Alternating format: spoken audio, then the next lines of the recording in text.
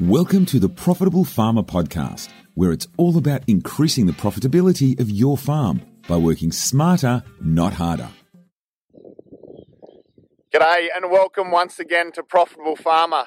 This is Jeremy Hutchings and I'm delighted to say that we're getting wet where we are here at Cootamundra. I've just driven through some creeks that will probably overflow in coming days on my way out to see one of our Platinum Mastermind clients here at Bithungra. I just thought I'd stop and introduce this next podcast to you. We've decided in this podcast to focus on a really important topic, and what we're going to share with you this month is a sneak peek, or allowing you to get under the bonnet of some of the training that we provide to our Platinum Mastermind clients who are on our Premier Business Coaching Program, and also the sort of training that we extend to our Take Control clients as well, who are going through a self-paced learning initiative with us.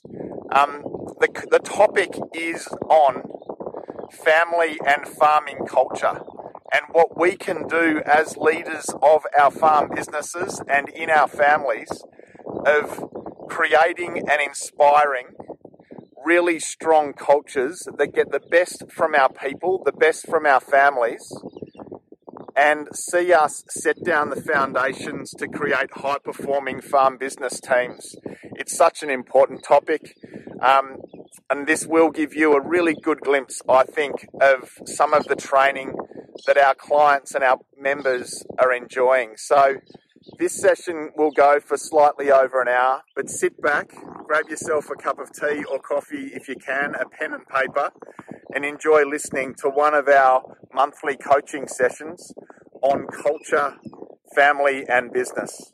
Enjoy and speak soon.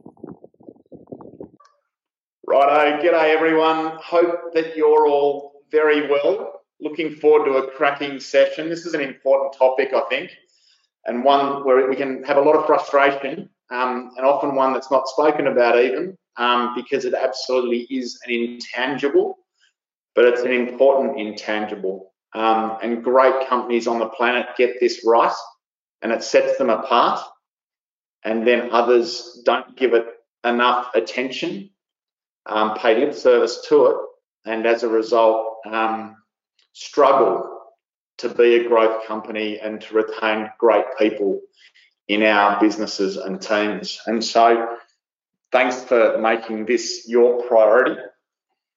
Good seeing people coming online. So Alison, Andrew, Brian, Duncan, Hannah, James, Laura, Luke, not mentioning everyone, Trish. Great to see you all online so that I can see that, or appreciate that you can see and hear me. Can you just say yes in the chat box? Thanks, Hannah. Perfect. You're quick off the mark. Alison, Duncan, brilliant. Good to hear. Now, I've just put a question up in the chat box, or in the question. Out of 10, how would you rate your business culture? And if you had to describe it in one word, what would that one word be? We often don't think about it in this way, but if we had to make this intangible thing tangible, how would you rate your family and business culture now for your farm business out of 10? And if you had to describe it, what would it be? Excellent, Alison. Thank you. 7 and settled. Nice to hear. I wonder if settled is okay.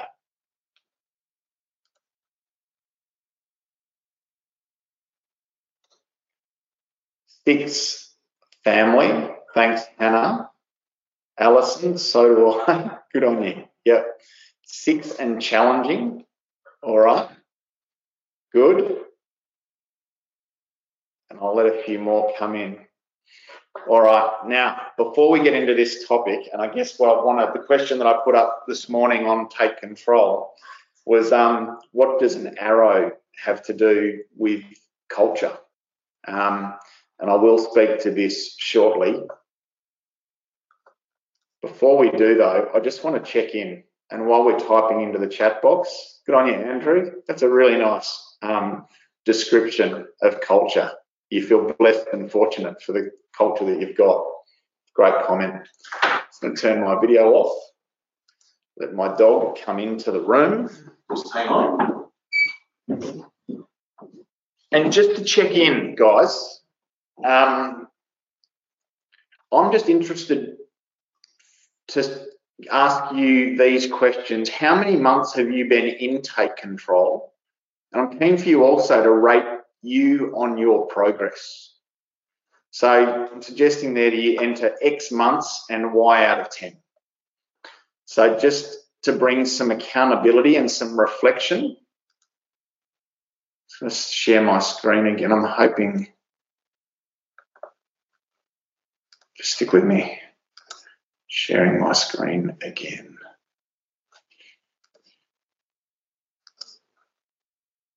Okay, I'm hoping now you can see my screen. Just type in another yes, guys, if you could, just so that I get that feedback.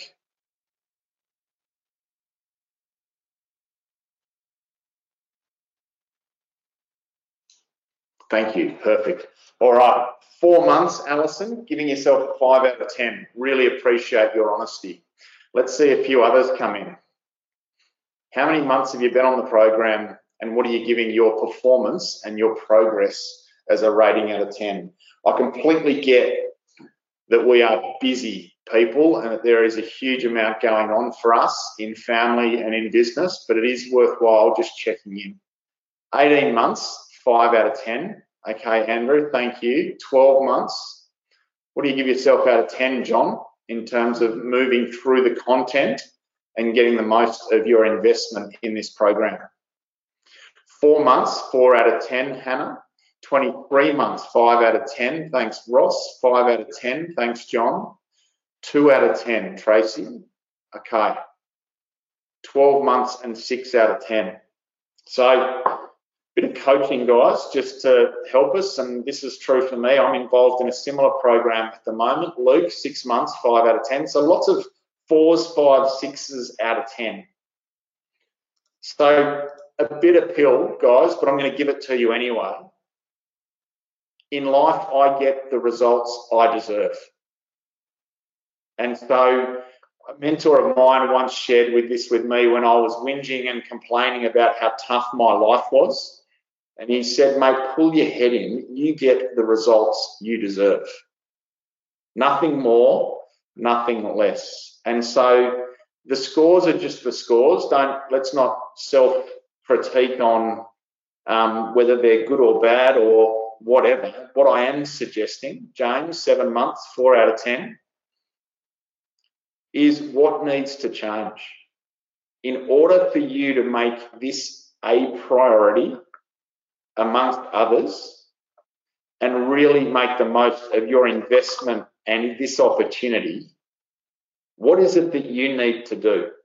I'm just going to give you a few seconds on a bit of paper, so no need to type into the chat box yet, but on a bit of paper, what do you need to start doing, stop doing, in order that your score could be an 8 or 9 out of 10 in exactly 1 month's time? So when we come back to this, what has to change for you to really focus on this and for you to be able to make the most of your investment in this program? Collect your thoughts briefly. What is it you need to start doing more of? What do you need to stop doing so this can be a focus? And even what needs to keep happening with regard to this program so you can genuinely make the most of it? Once you've done that, I'm keen for you just to put one or two key insights up into the chat box. But what's important is that you get it on paper.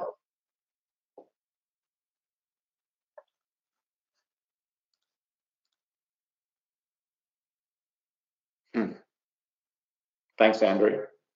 I get it. I've got twins, and yeah, I get it totally.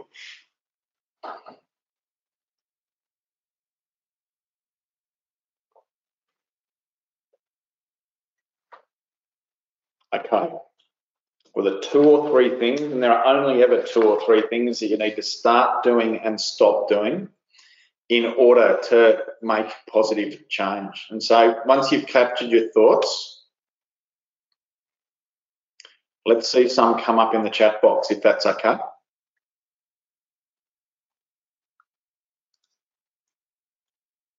John, farm ownership, who owns what? Interesting. So John, just to clarify, do you mean who owns what roles in the business in terms of managing decisions and getting stuff done so that you've got time leverage? Or is it something other than that? I'm keen for you to clarify what you mean. What I find interesting around this topic, guys, is that none of us have any more time than anyone else. So all the elite athletes, the elite business owners, they don't have any more time in their diaries than we do. The only thing we can control is our priorities. We can't control time. That's going to keep on ticking over. But what we can change are our priorities. I've just made it a priority to do 60 minutes of exercise every day for the next 90 days with Sundays off. Now, there's plenty of reasons why I might not do that, but that's now a priority over other things. And I've got to actually force that in sometimes to make it happen. And so with regard to this investment, one thing I do encourage you to do, and in the context that no one has any more time than anyone else, and with the fact that I get the results I deserve, is to find 3 hours in your diary, ideally 5, and make this non-negotiable. If you're still moving through the online learning, and I think most of you will be, it might be, I used to do all my learning between 4 and 7 o'clock in the morning on a Thursday.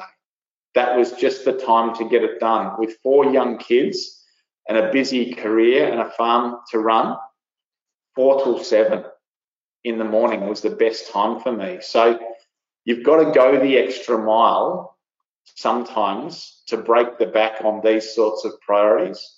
What would be better is that you're locking out half a day or 3 hours on a Wednesday afternoon, telling your family and telling your team that you're going to put your own development first over other priorities, and that you do what you need to do to quarantine that and make it happen.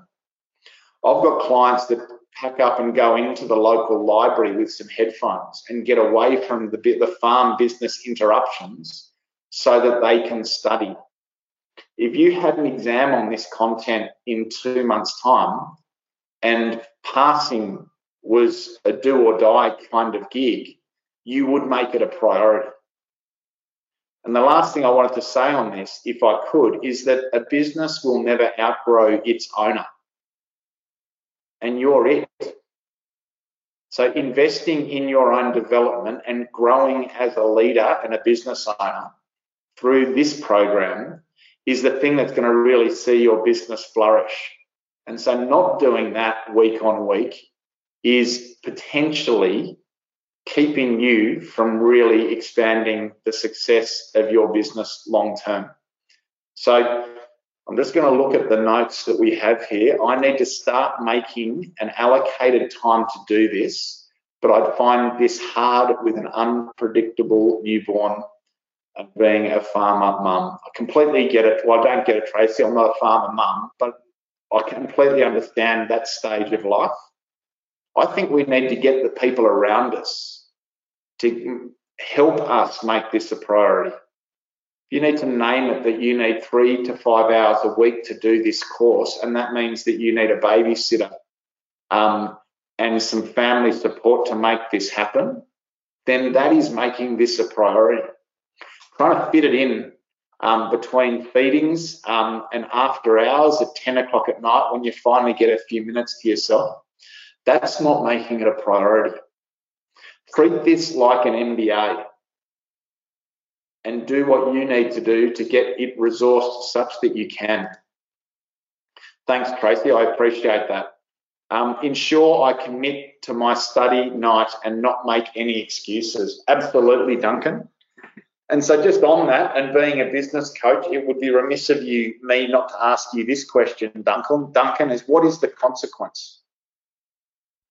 If your study night is Tuesday night and you arrived to this morning being Wednesday morning and you hadn't done it, what's the consequence? It's really hard to hold ourselves accountable to completing on these sorts of things unless there is a consequence that often someone else imposes on you. Most of us don't speed because the police are there holding us accountable and incurring a fine if we get caught. So what is that for you around this program? I've had clients say, if I haven't done this by close of business Tuesday, send me a bill for $500, Hutch, in addition to your fees, and donate that money to charity on my behalf. Or give it to the opposition government party, because I'd really hate to see the money go that way. We've got to create consequences, and that can help us get it done. Alison, start making long-term goals, stop procrastinating. Yeah. Game on, guys. We need to bring some real urgency to this. If you had to get this done in the next 2 months before harvest, you would. So why not set that deadline and make this an absolute priority?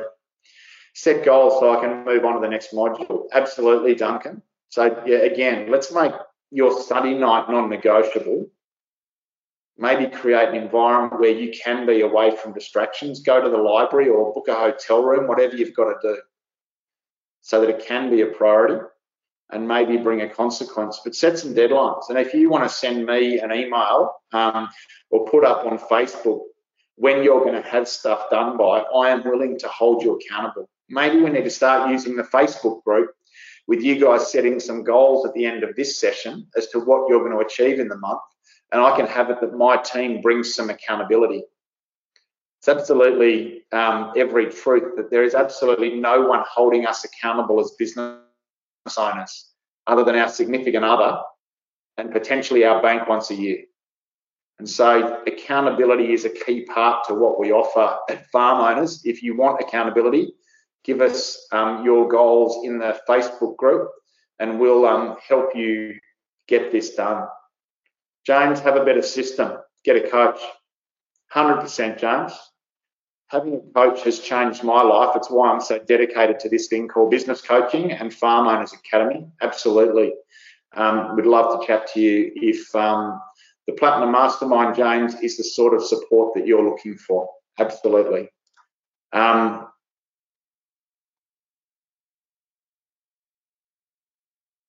So, John, the ownership of the farm has not been settled as to realise full potential of the farm. As to why improve someone else's asset. Yeah, okay. That's interesting. I reckon that succession piece could be a separate issue to your completion of this course. It's really easy to throw a lot of issues into a pot and call it succession. But in reality, I would suggest, John, that an investment in yourself and upskilling as a business owner and leader is important to do irrespective of where farm ownership transition is up to. Don't let farm ownership issues keep you from growing and developing as an individual. I hope you don't mind me suggesting that. Awesome. Well done, guys. Really impressive feedback. I'm going to ask you to go into Facebook even now while we're talking or straight after this and let me know what it is that you need. Give me more detail as to what it is you need to do to make the most of this program. And secondly, how it is, what you're going to achieve in this next month and how I can hold you accountable through the Facebook group. I'll mention that again at the end. Thanks, Travis. And thanks, Maria. I'll check your comments. Let's get cracking, guys, into this thing called culture. There have been some questions coming into the Facebook group late, one around bookkeeping, and I might cover that if we've got time. and one around mission and vision and recreating that from Mark that I will bring into this conversation as we go. But I really do want to encourage you to ask really well thought out questions of me through the Facebook group early so that I can prepare the themes for these sessions to answer the critical questions that you have. I'm just asking that you ask them well, be accurate, and ask them early so I can prepare. Getting them last night and this morning isn't early enough. I need a week or so that I can tweak the content of these discussions to support you. Let's get into it. So my first question to you is, what is culture? When you think about your business or a business a restaurant that you like or a company that you visit frequently and you think about their culture, my question to you is, what is it?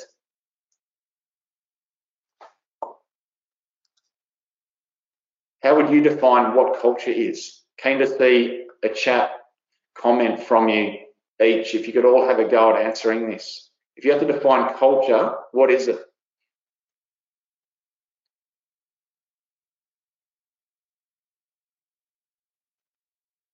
Keen to see your responses come into the chat, guys, if we can.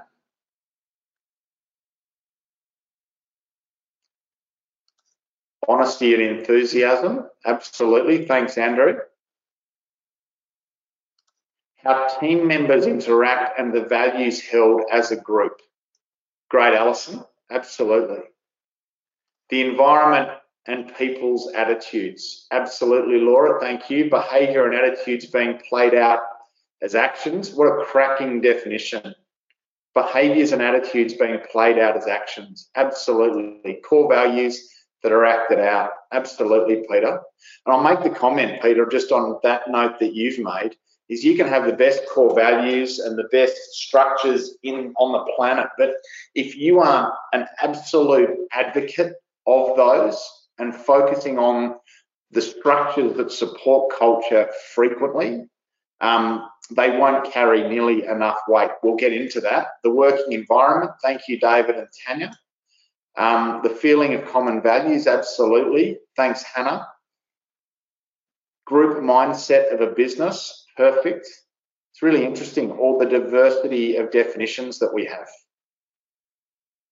The way a team upholds themselves and operates. James, thank you, Tracy. James, the same beliefs within that group that gives us drive, gives it drive. Absolutely. Thanks, James and John. Righto.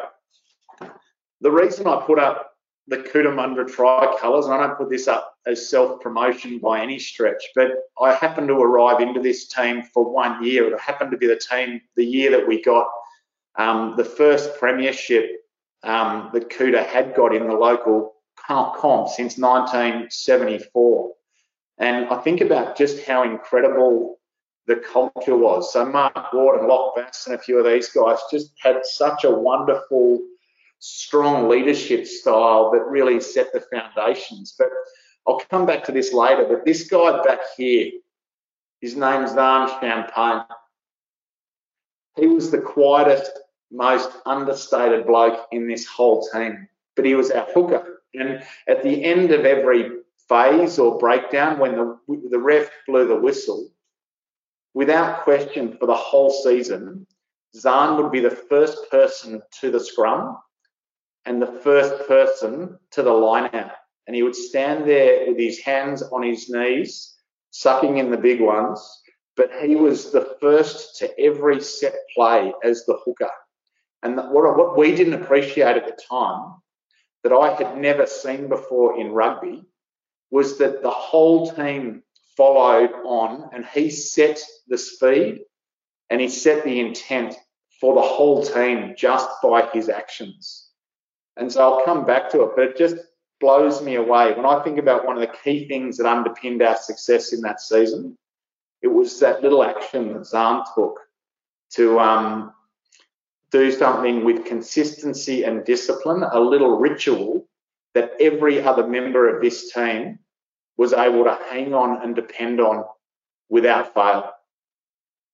So I'll come back to that in a minute. But for me, little rituals and little practices and disciplines done consistently can be huge in setting the context for a strong culture.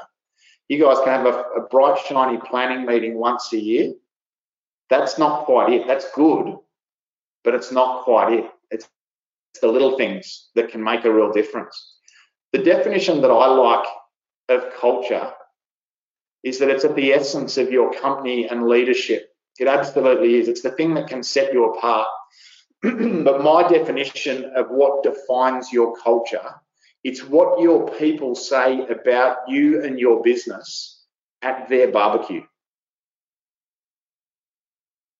So on a Saturday or a Sunday, they're standing around with their family and friends. What it is that they say about your business as their primary employer is at the essence of your culture. And so I guess my question for you is, what is it you think that they say? Do you know? Probably even more importantly, do you care? If you don't care what they say, I would argue that you are paying lip service or not the essence of the company and your leadership seriously enough. If we think our people are just there to tick a box, do a job, and we don't care how they feel or what they say, we can't have a good culture. But I wonder what it is. If I was at that barbecue, what would be the sense of your culture that I would get? And if you don't know, how can you know? How can you find out? I'm really open as we move through this to answer questions that you have in the chat box. But that's my favourite definition of culture, or how to determine how good your culture is.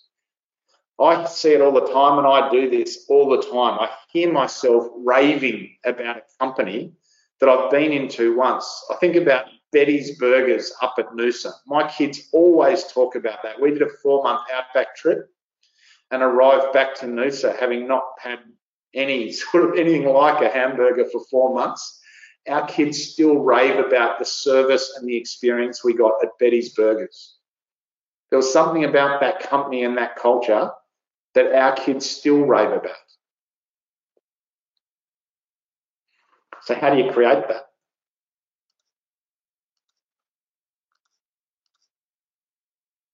And the point that I do want to make, guys, is that culture is a function of your leadership. And everything rises and falls on your leadership. And that is a real privilege. It's not a burden.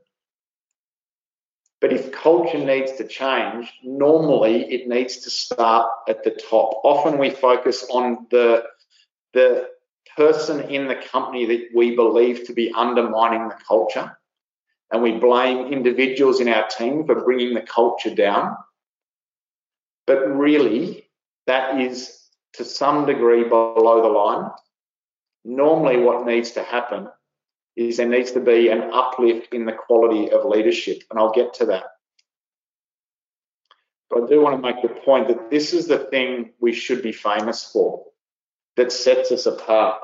Betty's Burgers needs to have the best burgers and the best chips and the best support and speed and all of those things. But we're commodity producers, largely. And so our product, differentiating our product is important. The thing that can make us known and famous is how well we turn up to our team, how well we lead, and how good our people, our culture is. It is so important. I always set the challenge with my small business clients and farm clients to be the people, the employers, who we hear, oh, you're the guys who have those unbelievable golf days every quarter. Then you bring families along. Yeah, we've heard about you. You can become famous as a company through how it is that you set up your culture and how it is that you create culture and fun and performance with your people. You'll have heard me rabbit on about this wonderful business mind called Deming. And you've probably heard me mention this point, is that 94% of problems in business are systems driven and only 6 are people oriented. And so what I'm wanting to propose to you is I believe that there is a system that we can put in place that supports creating a great culture, that it's not only about the people. You think about the best companies on the planet. I think of Zappos as an example in America, and Apple and Google and some of these other companies. They have a system that supports how they do culture, and their company grows on the other side of that. Often when we think about culture, we focus on the people we have, and the culture being a combination of the personalities and the attitudes of our people. I would challenge us that a culture can be the outcome of the system that we have. And the example I use is the Australian Army or the US Army. They have structure, systems, rules, standards, values, codes, rituals, practices, the outcome of which is no matter who they have in their army, in their team, the culture is the culture. So if your culture at the moment is a function of your people, it's because you haven't built the system out that you need to support the culture that you want. I hope that I'm making sense. And what I want to focus in on today is what are the 4 or 5 things that we can do in terms of building out our systems architecture to create a great culture. And I'll come back to that shortly. Again, guys, fire questions at me.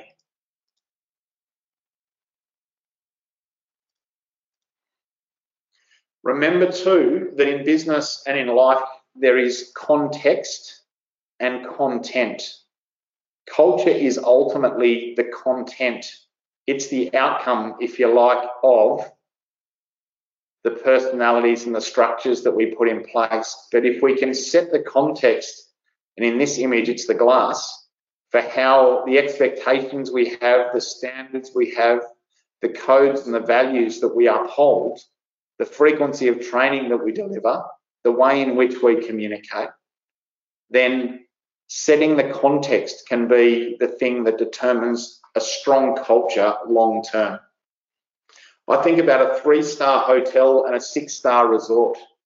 The only difference, the 6-star resort people don't work twice as hard.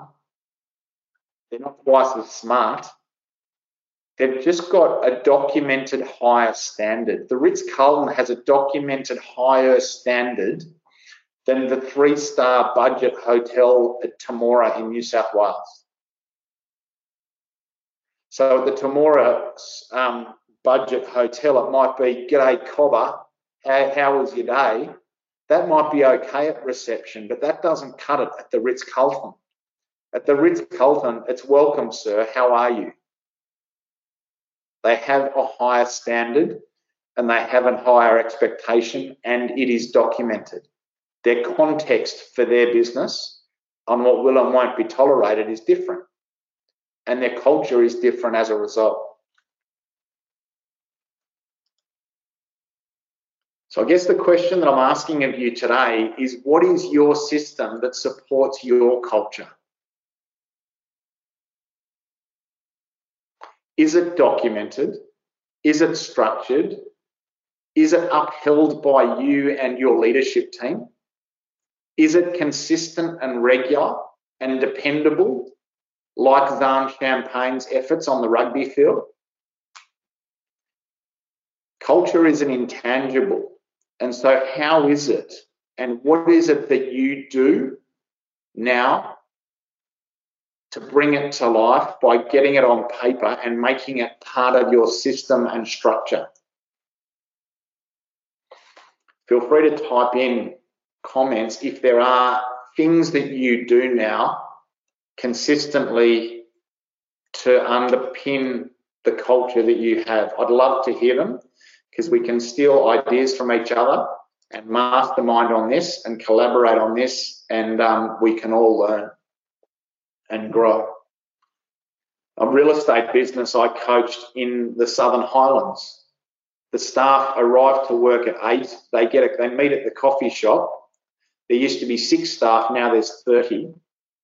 And they go for a walk up and down the main street having their coffee. Can you imagine, as a real estate business in a small country town, how good it must look for 30 staff, all with a coffee, all in uniform, power walking and laughing and joking up and down the main street at 8 o'clock every morning without fail?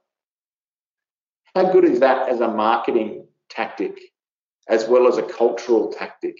If I was ever buying and selling a house, I would go with those guys over the ones that don't do something like that.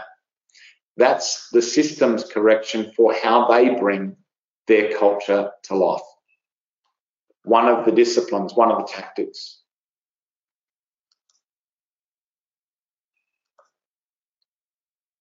So there's a few things that I believe underpin the system that supports a great culture. And you guys have, some of you have mentioned this.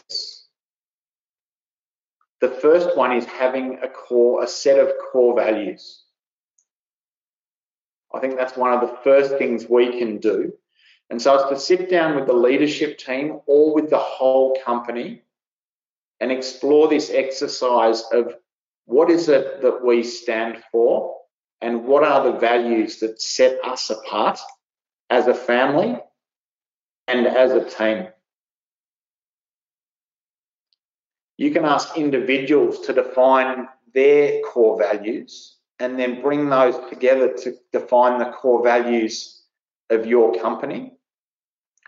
Or you can ask everyone with some post-it notes in front of you, and I love doing it this way, who best captures the essence of our company's culture? Which of the team is it? What is it about that person that we most admire and respect?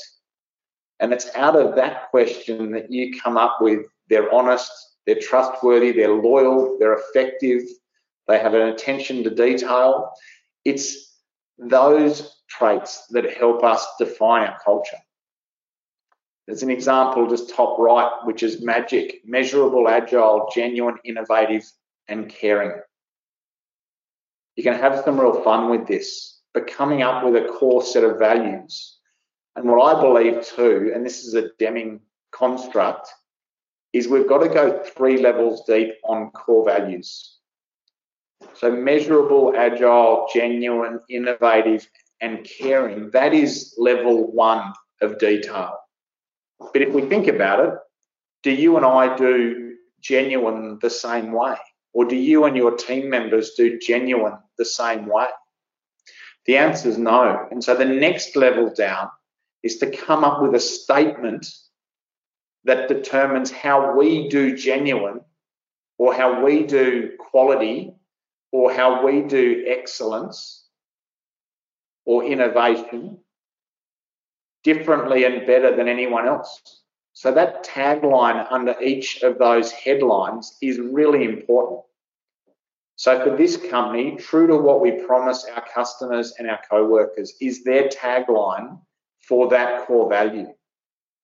That's the second level deep. The third level deep is then to actually have it where the rubber hits the road. In a meeting, and how this company wants me to greet someone when they come into the office, if I'm the receptionist or if I'm the managing director, it doesn't matter. If someone comes into the office and my core value is genuine, how do you want me to greet the person walking in, the client coming in, so that I give them a genuine welcome?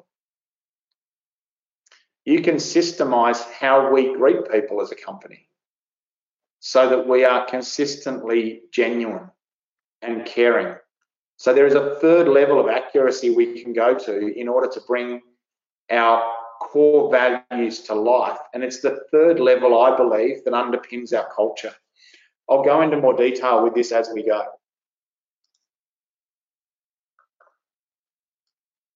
So Zoe's asked a question. I'd love an example of where to start with a system if there isn't one in place. Thanks, Zoe. This is where I would start. What are our core values? What is unique about who we are and the family and business that we stand for and that we're striving to become? And then it's about defining the core values in order, like we have top right here, and then coming up with the tagline for how we do it and what we expect in relation to each of those. That's where I would start, and I'll show you where I would go next from there. What would be a suitable number of core values, Tracy? I love 4 or 5. I think that's a good number. I'm just going to turn my camera on just for a minute, so if you guys can see my mug for a minute. I did this exercise with a large plumbing company in Wagga, and we went round and round in circles on integrity, trust, excellence, service, and all those sorts of things. But when we boiled it down, we had a standard of service, a service standard that we wrote, but the core values that we came up with for the plumbers that work for us and the apprentices was look, listen, feel, think, talk. Now, we came up with 5 because John wanted people to be able to take them on their hand. And whenever there was a problem in that company, what he wanted his tradesmen or his apprentices or his receptionists to do is to look at the problem, think about the problem, feel around what would be the best outcome for our clients and for this business, think about it, talk about it, and then act. And so he came up with 5 core values because he had these plumbers have 5 digits. And you can't forget that. And then we have all these other things that when you're pointing the finger at someone, there's 3 others pointing back at you. So their whole brand became around hands and using your hands to get the best outcome. But their core values were very tangible and very practical, and that's how they came up with 5. But I would keep it really simple. It can be less than 5. But really good question. How do you create a good business culture when you work with family? I think pretend it's not your family would be my question, Hannah, and apply these business principles to this. I sit down with my kids, and my kids are 12, 10, and 8. Every quarter, we take our core values and we take our family rules and we burn them. We have a little sacrificial burning. And then we take the ashes inside and lie on the floor with blank paper and texters, and Jane and I and the kids. And we go, what do you love about this family, guys? And what do you hate about it that you'd love to see improved? What would you like to change so that this can be a better family for you? And the stuff our kids come up with and always have come up with is incredible. And out of it, I'm in the background while they're talking thinking, well, let's add this value. Let's take this value away and bring this one in. And then I share that and we come up with some amazing core values, and we come up with a code of conduct or some ground rules for our family. And they're on the fridge and they're on the wall. And this way, when our kids don't behave, instead of me pointing at my kids and making them wrong for their behaviour and toweling them up this morning because they didn't brush their teeth before we went to school, I just point to the wall and say, guys, what are our rules? Be self-responsible and self-reliant, especially in the mornings. So you can do this with any family and every family. It's applying the same practices to a family dynamic. But the thing that we need to do is have family members willing to participate. And I do see it often or sometimes where, for example, the older generation don't want to participate in a conversation around this. Or a brother or sister thinks that this is a load of shit and it shouldn't be a priority. So somehow you've got to think through how to bring people to the table, how to get away from the farm so that you can make this a priority, and to enrol them in the start of this. Once they get into it, they will enrol. But I think it's the same principles that apply for farming families as for good businesses. So start with core values. Great question.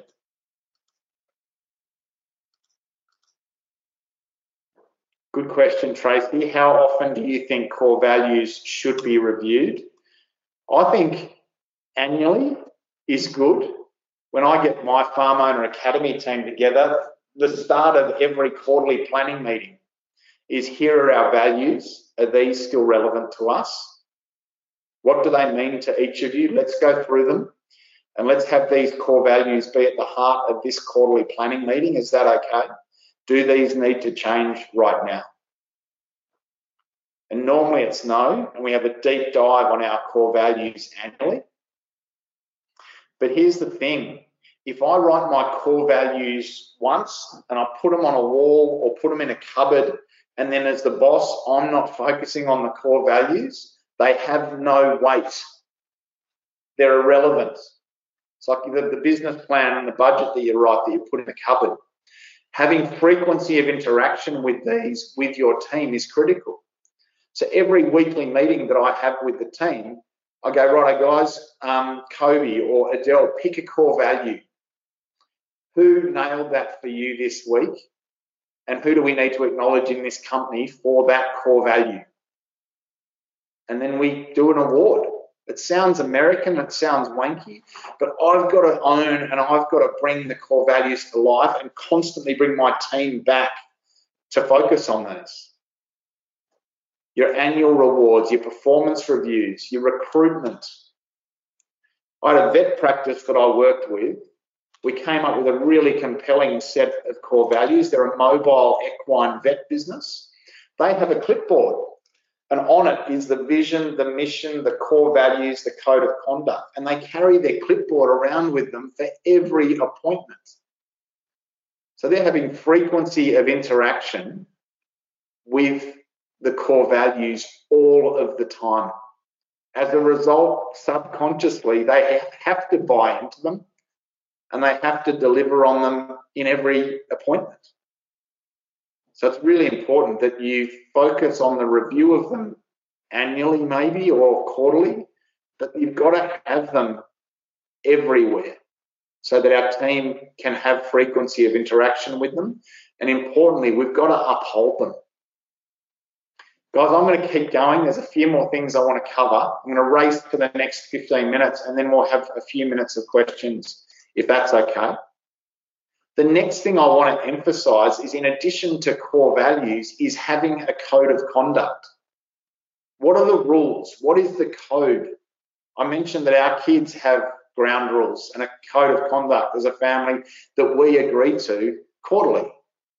Be the best you can be.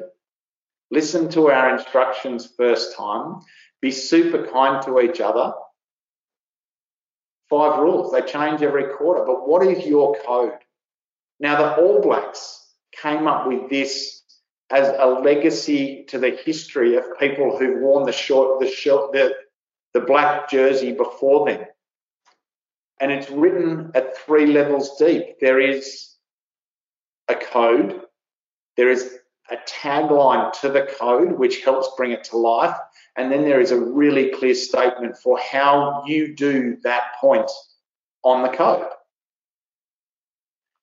I love down here, point 13, it says to other rugby teams, you can steal our code and try and apply them to your company if you want, or your team if you want. It won't work because these are ours for us and they've come from our history. You've got to come up with your own. But what is your code of conduct? It's a wonderful conversation to have with your team. And the way that I do this, and you might just take this down, so I've talked about how to create core values, and there is another webinar that we've done on that we can make available on the Facebook group again. In terms of coming up with a code of conduct, I ask 2 questions of teams that I come into contact with. So if I was coming onto your farm with your farm team and your family, I would ask these 2 questions. So write them down. First one is, what do you like most about working with this company and family?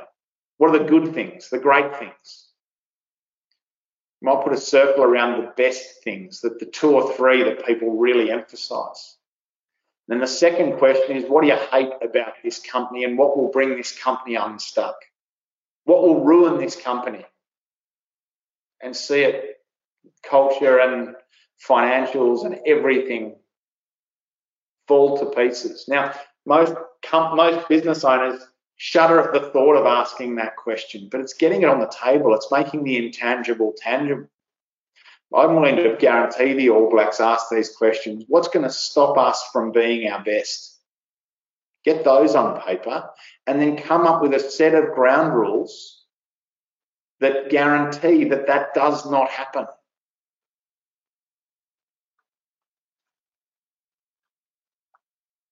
I hope that makes sense.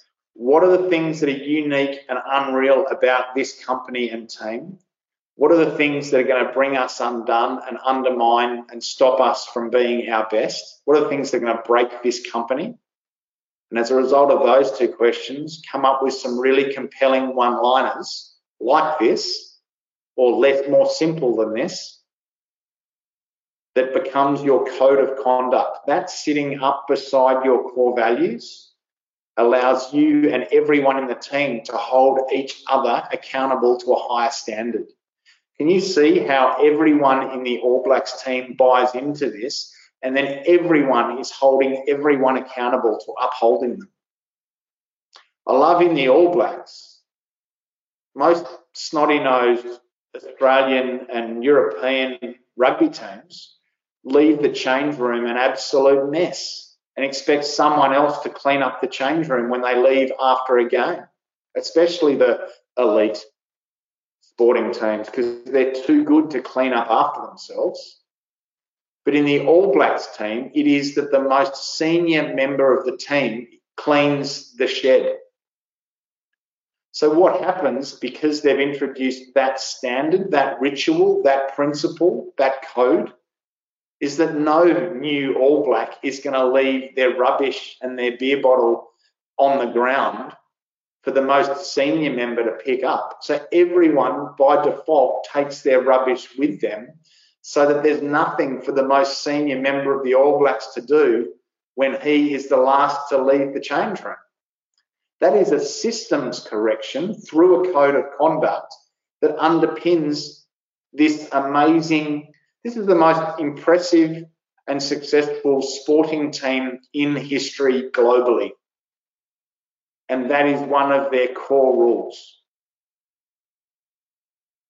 What is it for you, for your workshop, for your vehicles? What is the code? You having that code makes you unique and different and the best employer on the planet. Another couple of examples. I mentioned the Ritz-Carlton. They have a service credo because they're in the service industry instead of a code of conduct, which I think is perfect. And for service-based businesses, I absolutely advocate this. So the vet practice, we had a service credo instead of a code of conduct. But look at the first line. Imagine if you were a cleaner, a janitor from Mexico, arriving into America to be a cleaner at the Ritz-Carlton in San Francisco. And you arrive and you get trained and you're walking down the aisle and Russell Crowe, Hugh Jackman and Danny DeVito are walking down the hallway towards you. Can you imagine how intimidating and how inferior you would feel as the cleaner? But here's the thing with the Ritz-Carlton. They have trained that cleaner to be able to respond to any one of those questions. So that if Danny DeVito says, hey, where's the gym? I want to do a fitness session. That cleaner is trained to say, sir, the fitness and wellness centre is down this hallway and on the left. Can I take you there, please? That's the cleaner. Now, the cleaner delivers a script like that because I reckon of this first line.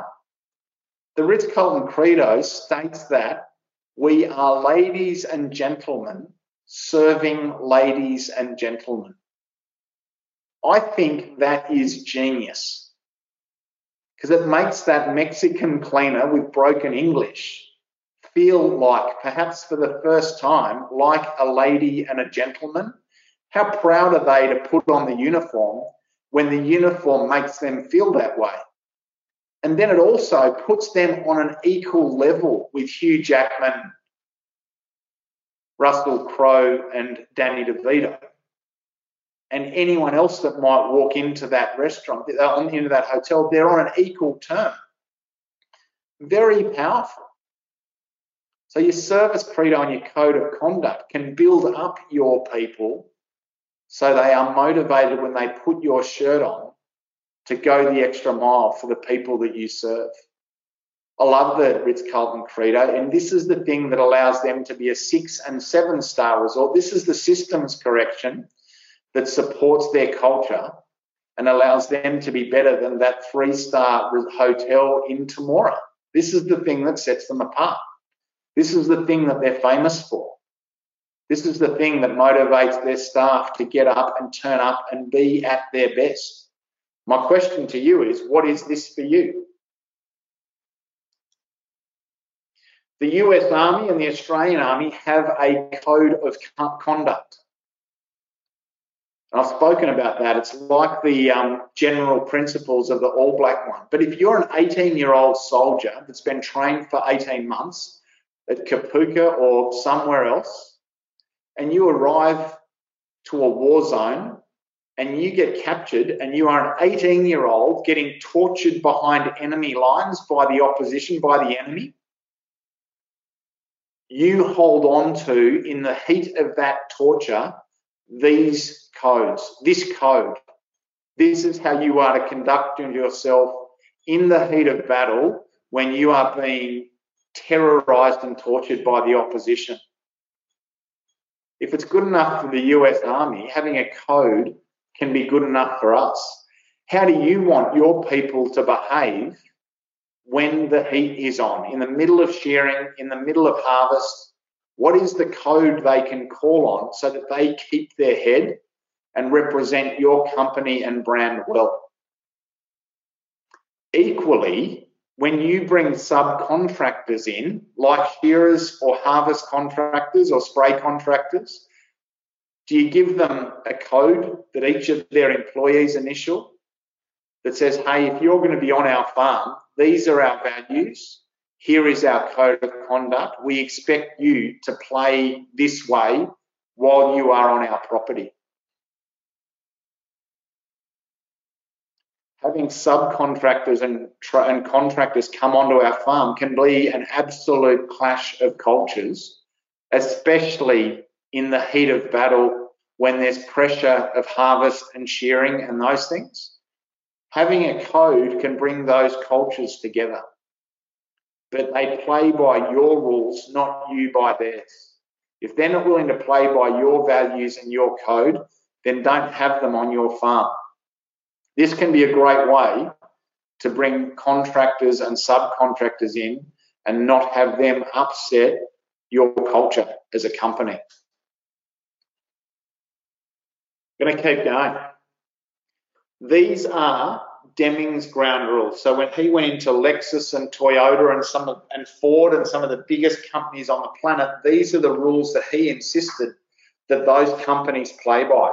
Now, most of those companies stole these rules and applied them to their cultures. And so good enough for those great companies in history and written by Deming, I'm suggesting they're good enough for us.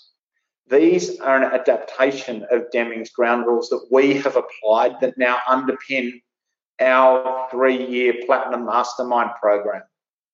So our clients and our team live by and are willing to play by these rules as part of their involvement in our business masterclass. I'll just let you take a minute to read them. And you can take a screenshot or a photo of these. I can put them up on the Facebook group. You are more than welcome to steal these as part of coming up with your own ground rules or code of conduct. Operating principles, service standards, code of conduct, and ground rules are all fundamentally the same thing. I'm just giving you different examples of them. In the spirit of time, I'm not going to go through them in detail, but just take your time to have a quick look at those.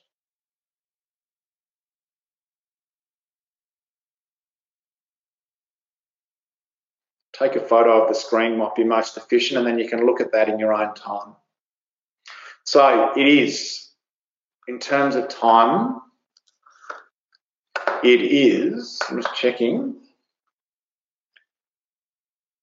1:25 my time. We're going to go 10 or 15 minutes over. I think this is such an important topic that I'm really comfortable and keen to do that. Disappear if you need to, but hang around if you can. Awesome. You guys will have seen this principle for success in life, which is above and below the line. Below the line is blaming others, making excuses, or being in denial, sweeping problems under the carpet. Teams can't win from below the line. It's where victims play from. Above the line and high performance cultures have people who are responsible, willing to be held accountable, and willing to take complete ownership of tasks that are given to them, delegated to them, and key parts of the business. So you've got to create an above the line culture where people ask, how do I do this? How do I get this done? Not why.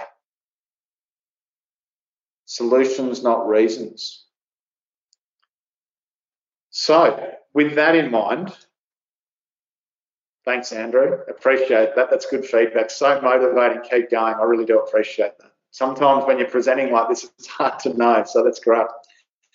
So guys, here is above and below the line when looking at your culture. So there's a dead culture, a dying culture, a disabled culture. Dead. No longer in business due to self-inflicted collapse of their own company culture. This is Michael Henderson. Look at his website. He's a gun on this topic. Dying, struggling to compete in the market due to their company culture sabotaging their performance. Disabled, managing average performance levels, but doing so is more difficult and costly than required. Then above the line, stable, succeed, excel. Stable, the culture is performing well enough to enable the business to attract and retain customers. Apologies for the spelling error. I'll make that correction. Succeed, the culture is performing at a level high enough to enable the business to be the best in its market. Excel, the culture operates at a world-class level that delights customers and employers. You get to rate yourself on where your culture is at. Is your culture dead, dying, disabled, stable, succeeding, or excelling? Just type into the chat box. Where would you rate your culture right now? And remember, like above and below the line on the previous chart, flip chart, you cannot win from below the line. So something has to change. Stable. Great, Hannah. How do you make it succeed, Hannah? We've talked about values, code of conduct, service, credo. Let's explore how we can get it to excel. Disabled, Tracy, interesting. So what is the systems correction that you can put in place?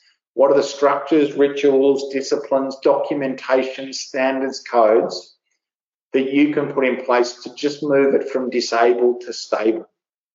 But that needs to have a plan.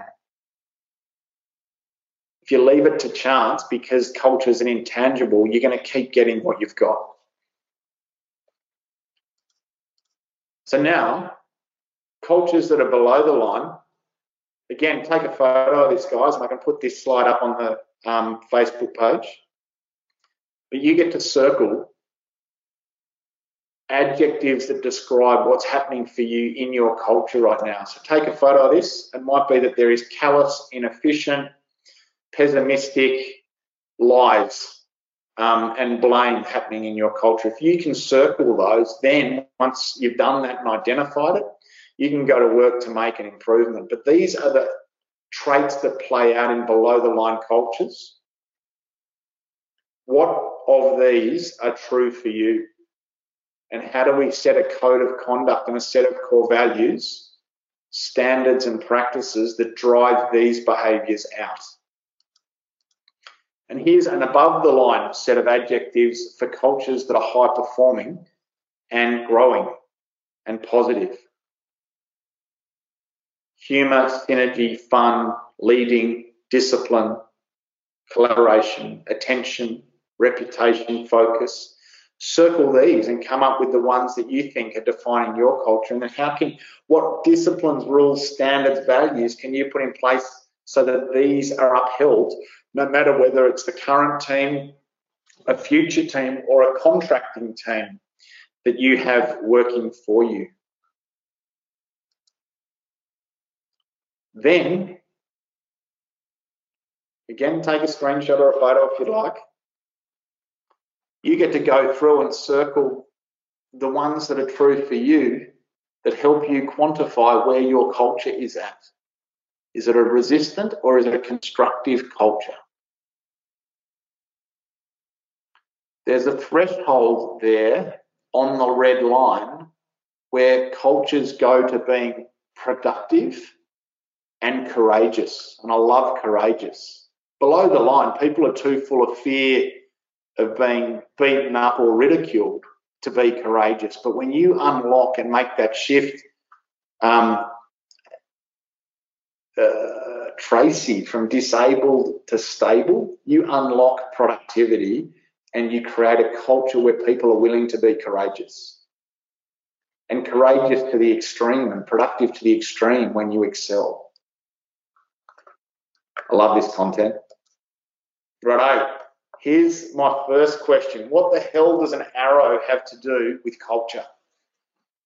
So there's three parts to a business, I believe. And this has come from that same guy that I mentioned before. There is strategy, there is performance, and there is culture. Now, in terms of hitting a target or achieving a vision or a set of goals or an objective, we have to have good strategy, good strategic planning, and absolutely at Farm Owners, we hammer home the point of really good strategic and tactical business planning. All of our Platinum Mastermind clients are on that, and as Take Control clients, you guys are really intently learning through this program about our VTO, which is our recommended strategic planning tool for farming families. You've got to have that. But imagine that without, if it was an arrow, that's the point of the arrow. Imagine the arrow without the fluffy feathers at the back. It's aimless. It won't hit the target. Performance is budgeting, benchmarking, analysis, performance tracking, KPIs, all of that. And again, we're big on that.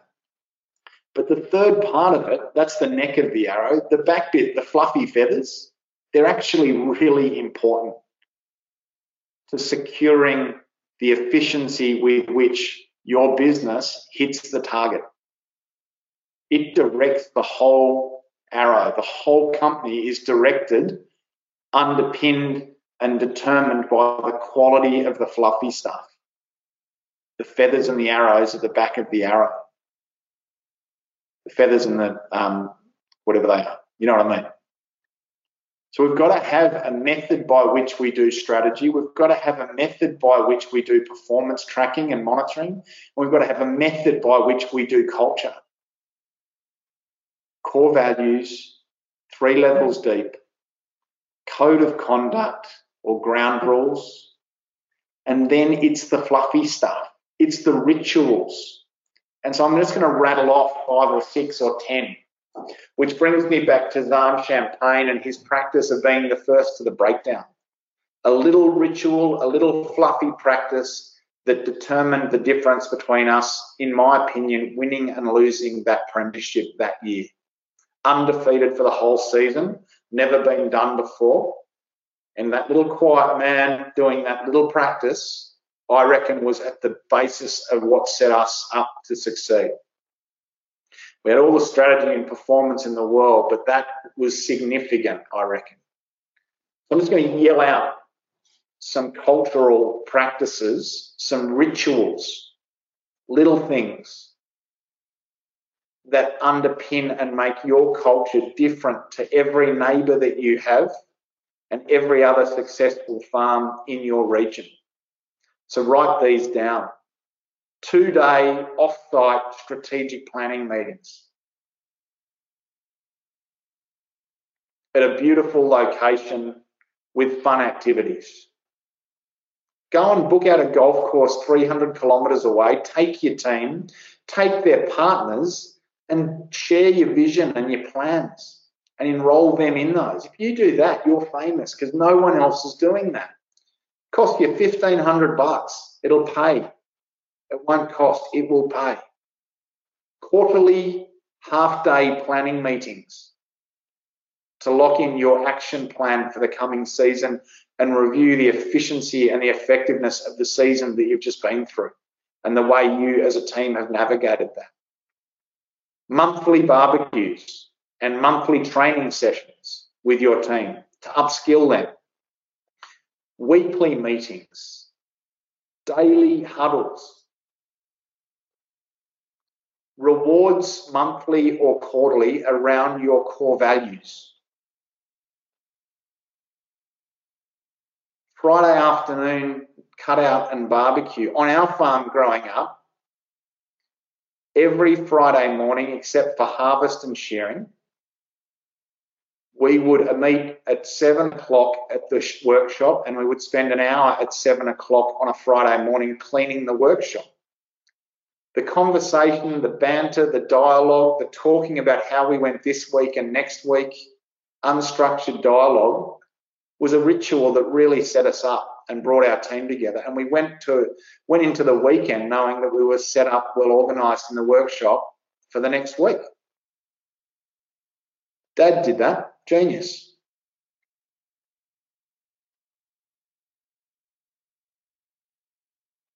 And then little things. 6-pack of beer to the person who puts in the best effort each week. Handed out on a Friday. A little bonus, unexpected. A handwritten note to say thanks, including the families and the employed kids, the kids of the employees that you have in a monthly activity, be it touch footy in the paddock or a barbecue. Yeah? Cut out after shearing, becoming famous because you have more fun with the shearers at your cutout than anyone else. You play games with the shearers and they love it. Not necessarily drinking 28 rums and 15 beers, but make your cutouts rewarding. Make sure people see that you care and that you appreciate. Those sorts of rituals and practices are the things that can bring your culture to life. And hitting your targets and seeing strategy implemented and getting better performance results are all an outcome of you getting those disciplines, rituals and practices into your business. Do them so well that you become famous for them. The outcome of that over time is that people want to talk. This is what gets talked about at your employees' barbecues. And all of a sudden you have a waiting list of other people like them wanting to work for you. This is how it works. Become famous so that people want to work for you. We become famous not through strategy, not through performance, but through culture. I hope that makes sense.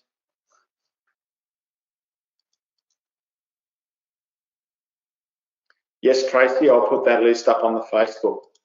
Yep, I just rattled them off. They're just thoughts that I had, but I'm happy to do that for sure. Righto, guys, a few more minutes. Actually, I'm going to wrap it up here. I think we've probably done enough. I'm just going to do a few things to finish off. There's a few other slides that I can pick up on next time, but I think we're making good progress.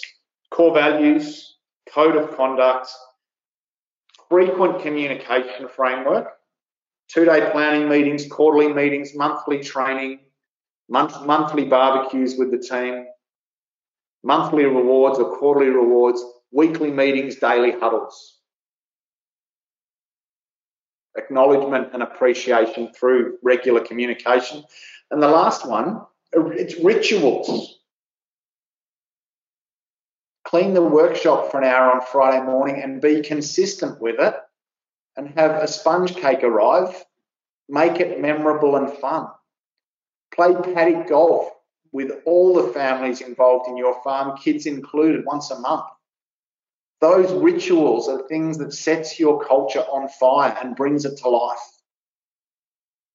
Take your team off-site to the local pub, have them all wear uniform, have their wives wear uniform, and be in the local bowling club on the last Friday of every month, dinner on you.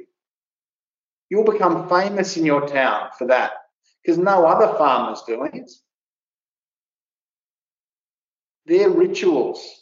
They're so easy to do, so cost effective, but you will never lose people if you do the little things, the little fluffy things well, because it just shows how much you care for the people you've got.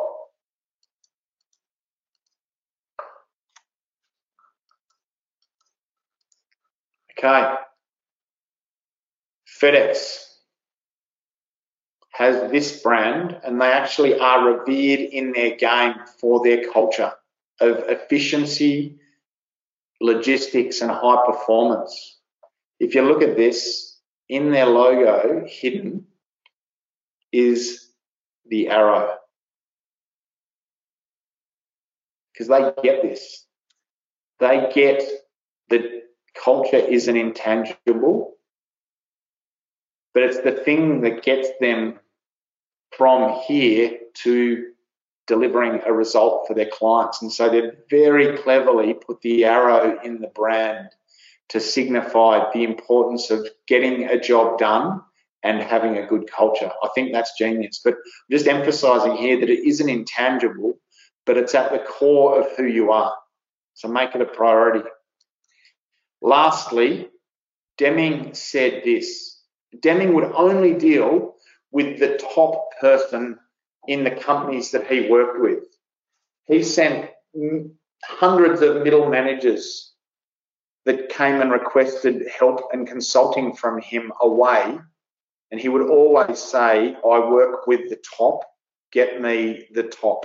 He would not work with Ford or Toyota or Lexus or Gillette or any of these companies until he was speaking to the top dog in those companies.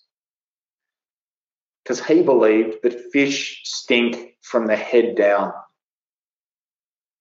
Everything rises and falls on leadership.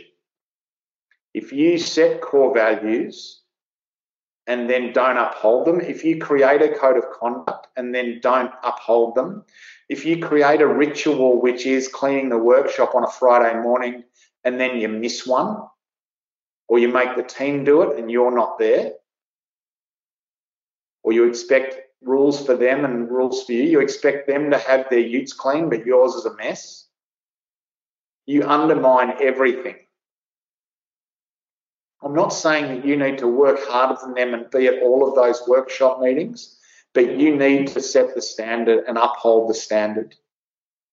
Fish stink from the head down. Everything rises and falls on leadership.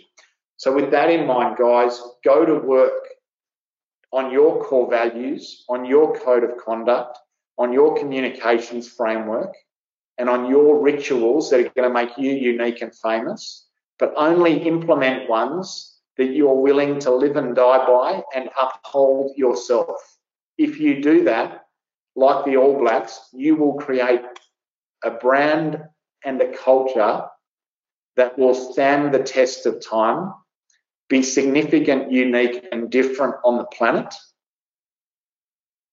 and underpin a freedom farm and a successful company long term.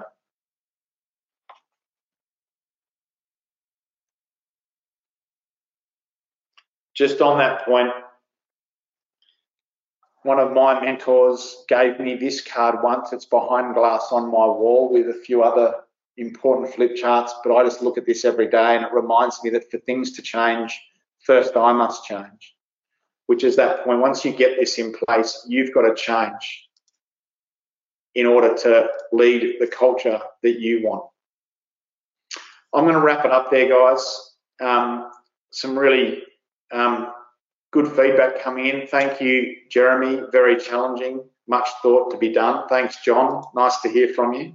Tracy, thank you. So much to think about and a change in my mindset towards my current situation from hearing this. As a final comment, guys, if you don't have the culture you want, it's really easy to go below the line and blame other members of your family and other members of your team. That's you focusing on people. But as leaders, we have to focus on systems, structure, and the things that are going to underpin long-term change. Forget about the people you've got just for a minute. Get the structures in place and then inspire those people to come on board with the structures, the systems, the rituals, and the disciplines. Awesome. Thank you, James. Thank you, Deborah. Thank you, Andrew. Cracking feedback. Thank you, Hannah. I'm glad that was motivating. My last comment, guys, let's get into the chat box. What are the goals that you're going to achieve in and around Take Control over the next month? I want to see your specific goals in there and how can I hold you accountable to getting those done. I want to use the Facebook group so that you've got accountability around making the most of your investment with us. That's what coaches do. So please let me know in the Facebook group, what are you going to do this month and how can I hold you accountable? Great session. Thank you. Thank you, Travis. Thank you, Don. Thank you, John. Have a great month, guys. Keep up the great work. Build great companies. Create great cultures. Speak soon. And so there you have it. And thank you for being part of one of our monthly coaching calls with our valued members. If you feel like the sort of support that we provide can help you on issues like family culture, communication, leadership, entrepreneurship, and business development, we'd love to speak with you. So please jump onto our website, farmownersacademy.com, and even look at our landing page /Platinum Mastermind. And we'd love to talk with you further. For now, have a great few weeks, and we look forward to our next podcast in coming weeks. Bye for now.